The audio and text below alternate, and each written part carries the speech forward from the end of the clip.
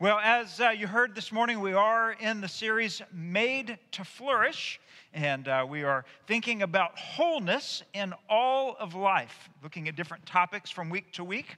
And sometimes I get feedback from people after particular messages. And a couple of weeks ago, I was preaching on emotional health, finding wholeness, finding peace emotionally. And I had several people ask for different parts of my notes or a quote or a resource, and so I was able to hopefully provide some help and some encouragement to those who were contacting me. And then this last week, I preached on physical health, and I also heard from a few people, but the tone was quite a bit different.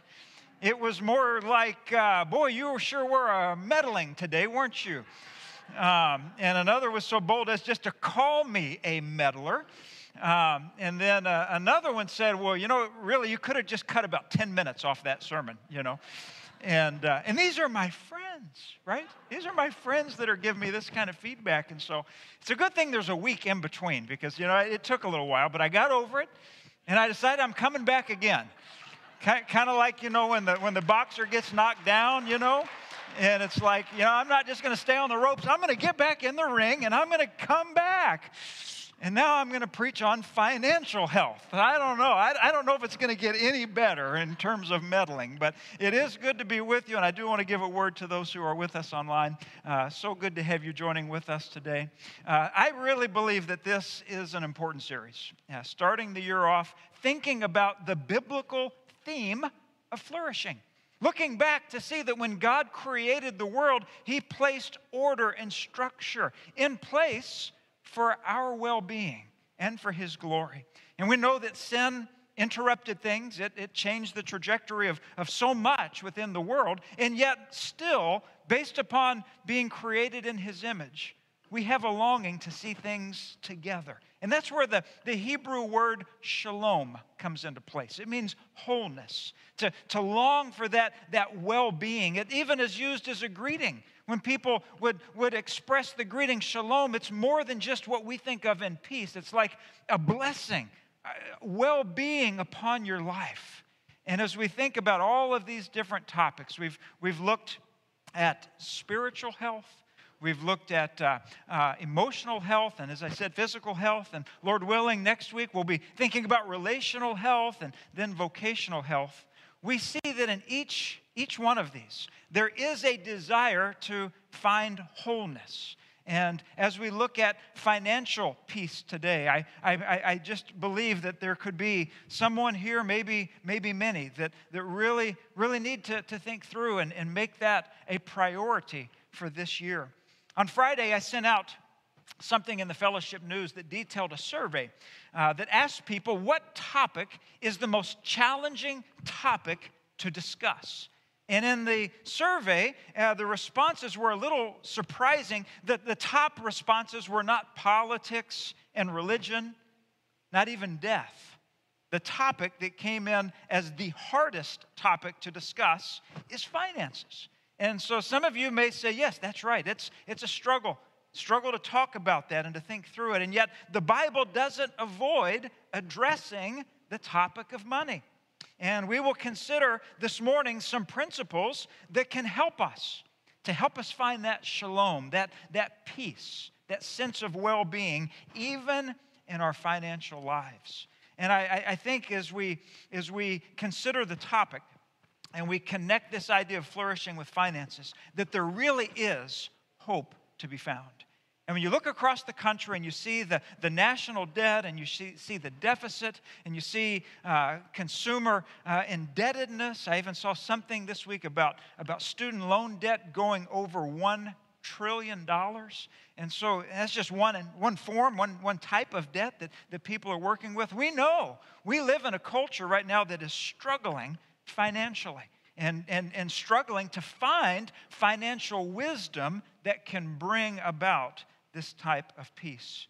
But there is hope, and there's hope found in God's Word. And let me begin by saying we don't have promises for riches and material abundance, but we do have principles that can help us manage our finances in a way that helps alleviate that financial stress, that anxiety that is all too common today. Speaking of stress, I read another study that asked in a survey what causes the most stress. And second on the list, people mentioned the greatest stressor. Number 2 on the list was personal relationships. We're going to be looking at that next week. Number 3 on the list as a greatest stressor was job and vocation.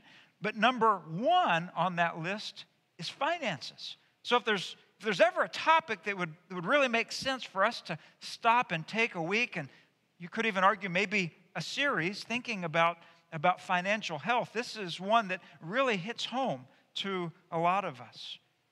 In fact, in this study, it said that 80% of Americans say they are often stressed about money. And within that group, 30% said that they are constantly stressed by money. And so I thought about that, and I would like to ask you, do you think that God's intention for your life and for mine is that we would constantly be stressed out financially? Or do you think that His plan for shalom, for well-being, includes finances? Well, it may surprise you, but God's Word says a lot about money. And I just want to put your fears at ease. It's not all about money being given to the church, okay? There's a lot more about the way that God teaches us in skills related to money that are not just our giving. Let me give you a couple of examples. In the Bible, there are over 2,000 verses about money. Twice as many verses about money than there are about faith and prayer combined. And so if there's so much volume in God's Word about finances and about money, it must mean that there is a reason. In fact, Jesus, in His parables, 16 of the 38 deal with money and possessions, and nearly 25% of His words address stewardship. It's as if God knew that finances and money could create a real problem, and it could also create a real blessing. And so He wants us to be informed with wise principles in how to manage money. I know that today is a day that we call Family Worship Sunday, where we have kids with us. And as I was thinking about this message falling on a Sunday where we have kids in the worship service, I thought, you know what? This is really good. This is good, because how young should one begin in thinking about financial principles? I mean, as soon as someone's old enough to have a little bit of an allowance or make a little bit of money doing some type of job, that's when it begins. And so I know that some of our young people, children, maybe even teenagers might be thinking, oh, I don't even have a job yet. Why should I worry about this? I'll just kind of tune out. And I would just say that if you give me a few minutes this morning, and you think through some of the principles that we're going to see from God's Word, they literally could change your future. They could keep you out of some danger zones regarding money, and they could put you in a position to be in a great position of blessing for yourself and your family, but also for others. So I hope that our young people will also key in on what we're talking about today, because it's certainly something that's so important. Well, with that in mind, I'm going to quickly give you 5 principles this morning for financial freedom. All of them found in God's Word. And again, we'll be back into a type of series where we're going through a book of the Bible here very soon. But this week and the next couple weeks, we'll be looking at these topics. And again, I just think this one is so very important. Well, the first principle that we need to begin with is to understand that God owns it all. And really, if we don't begin there, the other principles just don't make as much sense. Nor do we have the motivation to really understand the other principles and hold on to them. But when we see that God owns it all, it not only shapes our perspective of what the world is made of and what these things are all about, but it also shapes our perspective of who we are in relation to God's ownership. Look at Psalm 24:1. It says, "The earth and everything in it, the world and its inhabitants, belong to the Lord. He's the creator God. He owns everything. And oftentimes we don't think of it that way. We talk about our portfolio or our possessions or our financial goals. And yet, really, underneath it all, it's owned by the Lord. We need to think through that concept of ownership. I was reading this last week, and I came across a story about a lady who was traveling. And she was going from to one city to another on an airplane, and she had a connecting flight in another city. And so she got off the plane, and as she was there in the terminal, she decided she would go by the duty-free shop, or one of those places where you can pick up something. And so she decided that she'd grab a newspaper, and she would get a sack of cookies. And so she sat down and put the cookies next to her in an empty seat and began reading her newspaper. And all of a sudden, as she's reading, she hears a noise. And there is a guy 2 seats over that grabbed her sack of cookies. And he opened them. And he ate one. And she could not believe it. Here's this nicely dressed businessman who's eating one of her cookies. And she thought, well, I want to make sure he knows that I saw him. So she kind of puts the newspaper down, and she grabs the bag and gets out a cookie. And she goes back to reading her paper. And then in a minute, she hears some more rattling, and the guy was audacious enough to get another cookie out of the bag and eat it. And so she thought, well, I'm going to do the same thing. I want to make sure he sees that I know these are mine. And she takes another one. And this goes back and forth until there's only one cookie left. And the guy was so kind. He took the cookie and he broke it in half. And he gave her half. And I mean, she's just fuming at this point. And so he puts the little half cookie in his mouth, and off he goes. And she's just could not believe what she'd experienced. And then she gets the call that it's time to board. So she opens up her purse to get her boarding pass. And can you imagine what was inside her purse? An unopened bag of cookies. And it struck her. He didn't eat my cookies. I ate his cookies, right? What am I trying to say? When you think about ownership, anybody like some cookies? I preached on physical health last week. I cannot be eating these cookies. Anybody want some? Yeah, there you go. I can't believe I gave those to Paula Sheldon's granddaughter. Oh my goodness, you can get better cookies than that. I promise you. Ownership makes all the difference.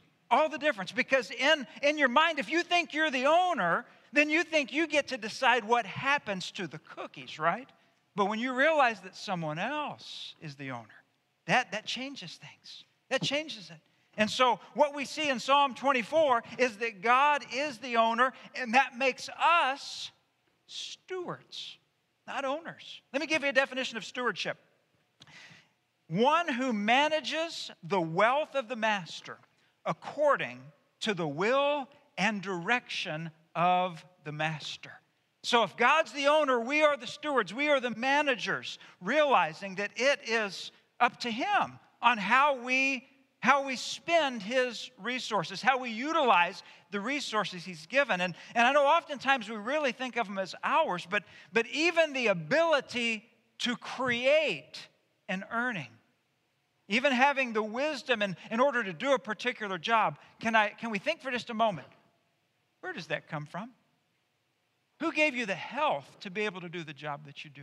Look at Deuteronomy chapter 8, verse 17. It says, you may say to yourself, my power and my own ability have gained this wealth for me. But remember that the Lord your God gives you the power to gain wealth. It's His. All of it is His. So that's our first point. Understand that God owns it all. Second point, consider that money is to be honestly acquired and generously shared. Now, I know that you look at that and say, well, wait a minute, that's 2 points. And it really is, because we're thinking about the acquiring, but also the sharing. And when we see this, it's a call both to be a worker and a giver. And in Ephesians chapter 4, both of these are brought together. Ephesians 4 is giving some detail about what the old life used to look like before one was in Christ. and what they now look like in him, a new life that's being lived. And it says in verse 28, let the thief no longer steal. Instead, he is to do honest work with his own hands so that he has something to share with anyone in need. Now let me ask you, do you see the three things there? The first one is that we are not to acquire by thievery, right?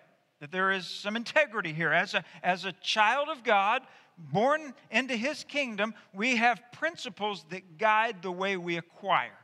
All right? And so that's the very first clear point that comes out of this verse. But then the second one is that he is to do honest work with his own hands. So there's a call there for productivity.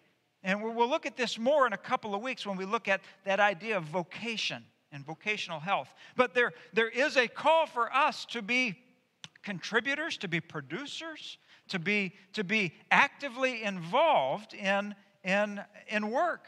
And the third step there is really, or the third point that comes out of this verse is that it's not just so that we can acquire and gain a lot of things for our personal benefit, but that a kingdom-minded perspective says, look also to the needs of others. And isn't it a blessing to be in a position where you have acquired, and when you see that there is a need, you're able to contribute? You're able to help. Maybe you've been on the receiving end of that, where you were in a season where you needed someone else to assist you. And you see that oftentimes is the way God's blessings are channeled, that they go through his body to encourage others. And we see it right here in Ephesians chapter 4.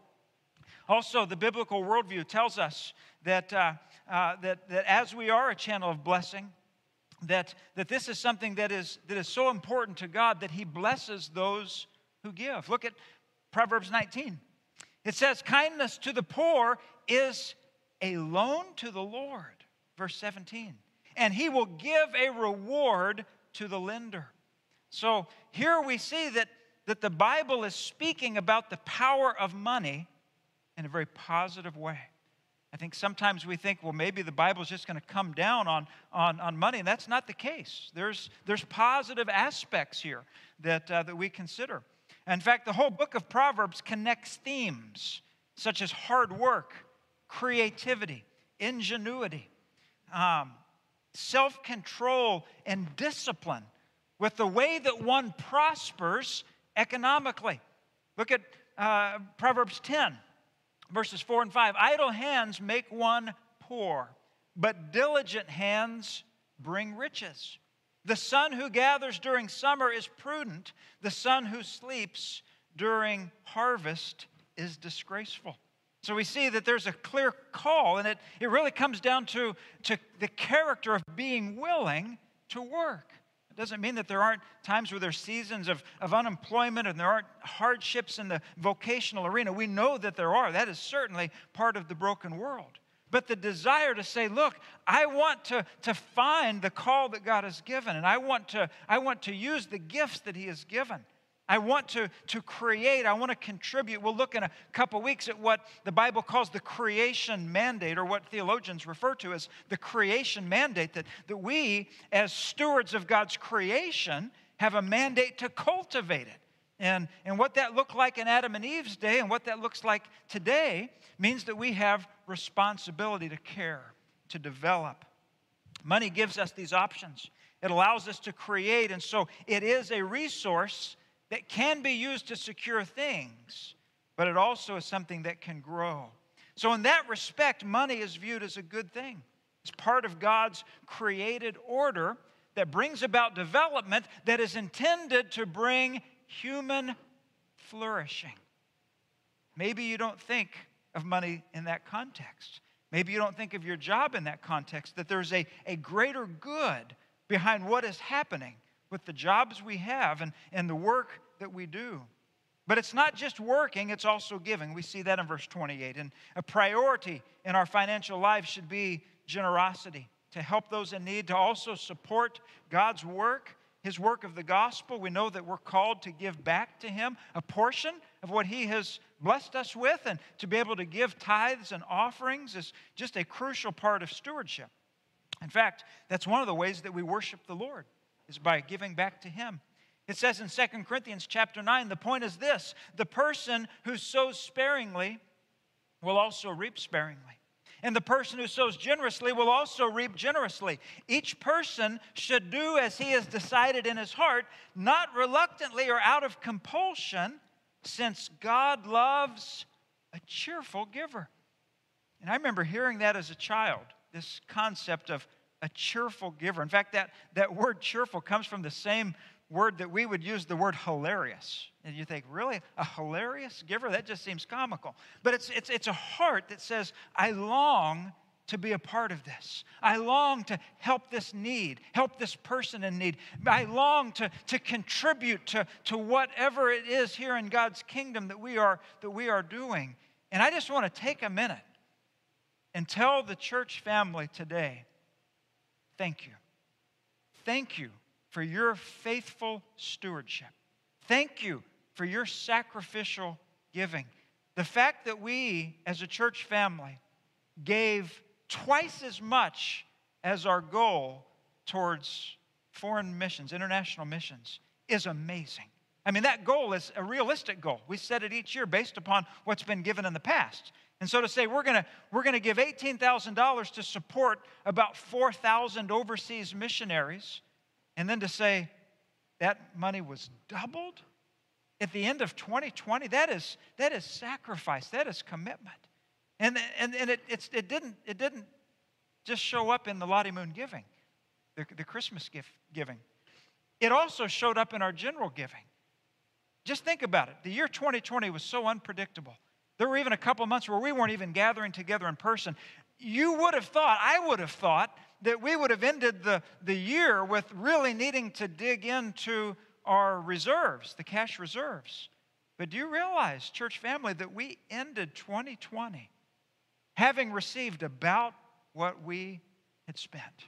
It was basically a break-even year for 2020. I'm amazed. And so I certainly want to give God the glory for that because, again, He owns it all and He's blessed. But I also just want to give that as a word of affirmation to the church family for being faithful and committed to continuing to give. And it wasn't just those resources. We had 1,000 Operation Christmas Child boxes where donations were brought in. We had food drives for a local food ministry, Circle of Concern. And if you were part of that, you drove through and popped your trunk and had all these groceries to give to other residents right here in our area that were coming up short with groceries. We did that a couple of times and even helped with some Christmas gifts. And I'm saying all that to say, when we look at these verses that have to do with giving and generosity, there's certainly evidence here. And I just wanted to take the opportunity to thank God and to also thank you, because there is indeed an ability that money can create, and it can meet some needs. And you all have certainly helped with that. But there's also another type of power that money has that the Bible actually warns us about. And that's the third point. It's this: we should heed the warnings about the deception and danger of money. Because if money is all that we're thinking about, and we are consumed by it, or we think that if we only had certain things that our life would be so much better, if we allow if we allow it to really overcome us, it can become an idol. It can actually become a substitute for the worship of God, and we can worship the money, and that can happen even if we don't have a lot.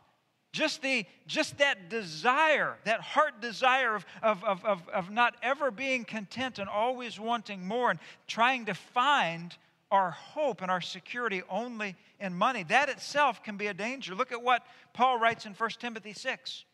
He says, "But those who want to be rich fall into a temptation, a trap, and many foolish and harmful desires which plunge people into ruin and destruction." So again, look at the words carefully. He's saying that there is this wrong desire that can be a trap. It is not saying that if one happens to have wealth and have means, that necessarily is their desire. But there is a desire that is being warned of. Look at verse 10. "For the love of money is a root of all kinds of evil. And by craving it, some have wandered away from the faith and pierced themselves with many griefs. And just think, that was written so many years ago. And even right now, in a modern age, in a technologically advanced society, we could say those words are true. We can pierce ourselves. We can get off track. We can have wrong thinking. And so the Bible is clearly giving us a warning that even though the money is powerful to create and powerful to bless and powerful to help, it also has a power to lure and a power that can be very, very dangerous. When we set our heart on riches, we then are looking to receive our ultimate contentment in temporal things, not the eternal. Verse 9 even speaks of the ruin and the destruction. We all know stories of this, and we know that we live in a society that has borrowed so much money. You think about the national debt, you think about the deficit, you think about all the many ways that people are tempted to spend more than they have, to live above their means. In fact, I was talking with Brad this week and said, we're going to have kids in the service for this week. What do you think is something that we could try to help the kids just really gravitate towards? He said, ask the students, ask the children about math and about numbers that are higher than other numbers. And that if you have a number that's this big, that means you can't spend a number that's above that you keep it. And I think that's a good principle, that even for a child to be able to understand, maybe they have an allowance, maybe they have a birthday gift, maybe they've done a job and they've been paid a little bit for it, to realize that with this money, there's really only three things that can happen. You can spend it, you can save it, and you can give it. How would you plan out that plan for that money?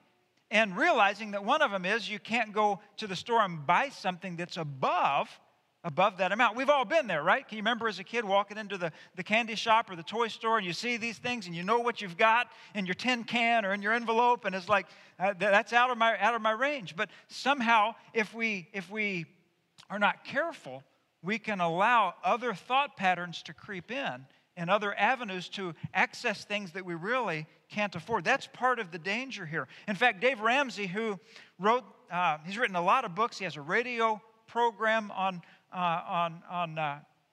managing money. He has put together a course called Financial Peace University, which on occasion we teach that here at our church. It's a wonderful course that really helps understand these biblical principles. And he gave some statistics. He said nearly 70% of all consumers live from paycheck to paycheck. So they're not in any position if there's a crisis, if there is something unexpected that arises. Nearly half of American households have no savings at all. And then he said that he quotes the report that the leading cause for divorce today is conflict over money. So these are major issues for us to consider. And I probably don't have to convince you of any of those things. You probably understand just how important it is that we understand the power of money. In fact, he illustrates it this way. He said, money is like a beautiful thoroughbred horse, very powerful and always in action. But unless this horse is trained when very young, it will be an out-of-control and dangerous animal when it grows to maturity. And so I think that for us is to understand how to harness that power, what principles to put around our financial lives that would promote health and peace.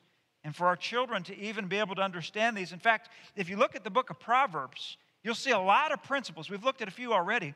And it's Solomon writing to who in many of these cases? Writing to his son, right? He's wanting his son to know how to handle the financial resources because he knows just how difficult it can be. Let me give a personal word here. If you happen to be in a situation where you need help, you need financial help, if you're in a position where you need help in making plans on how to really structure your financial life, we have people here that can help with that. trained people that have sat down with countless individuals and couples to help look at their household situation. That I'm not the person that does that, so don't think that you're sit down with me and I'll work with your budget. That's not me. It's another person. It's done in confidence. But if that's something that you feel like you're kind of on a thin rope and you just really need some help, that can be done right here through your own church family in a confidential way, this financial coaching. And as I said, on occasion we offer the Financial Peace University. That also is another tool that can help. And so don't feel like you're alone. Don't allow this to be a topic that creates shame and guilt. See it as an opportunity instead to look at some different directions and to apply principles. We could have said the same thing last week about physical health, right? That we have these principles that we are to steward. And so if you need some assistance with that, don't feel like you're all alone. Number 4 is to develop a plan for faithful stewardship. And what is a plan? It's a budget, right? And I know we don't like that word, but we are planners. In fact, many of us plan how we spend our time.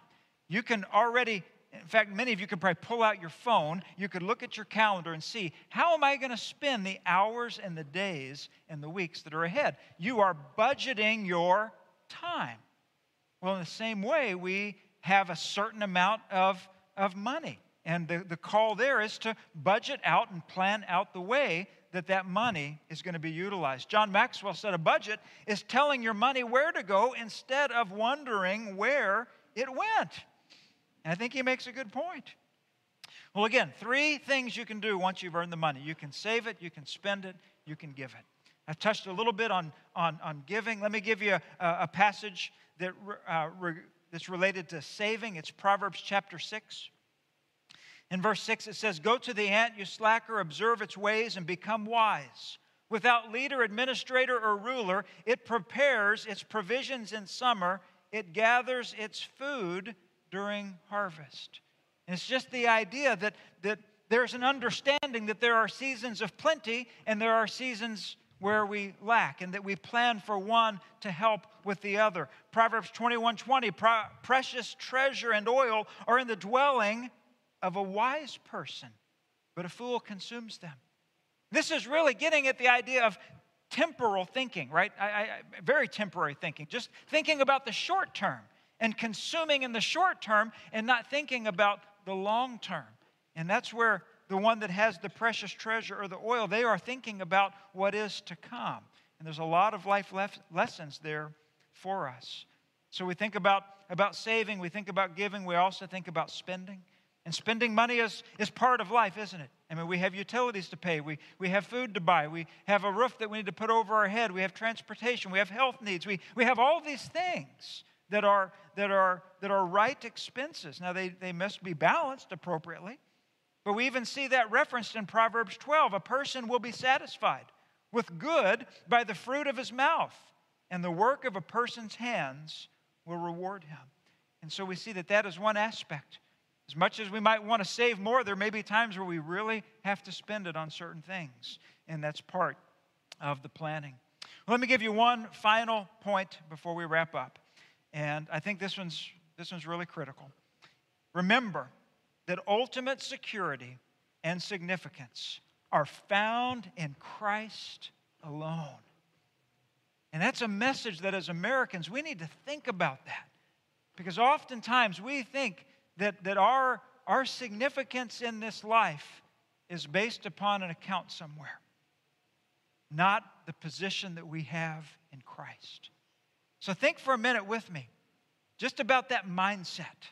That mindset of saying, my security is only going to be found in what I own versus my security being found in God. In fact, there is indeed another proverb that makes this distinction. We've heard verse 10 often. I think it's even part of a song that we sing. Look at verse 10 of Proverbs 18. "The name of the Lord is a strong tower. The righteous run to it and are protected." We think about this idea that God is our refuge.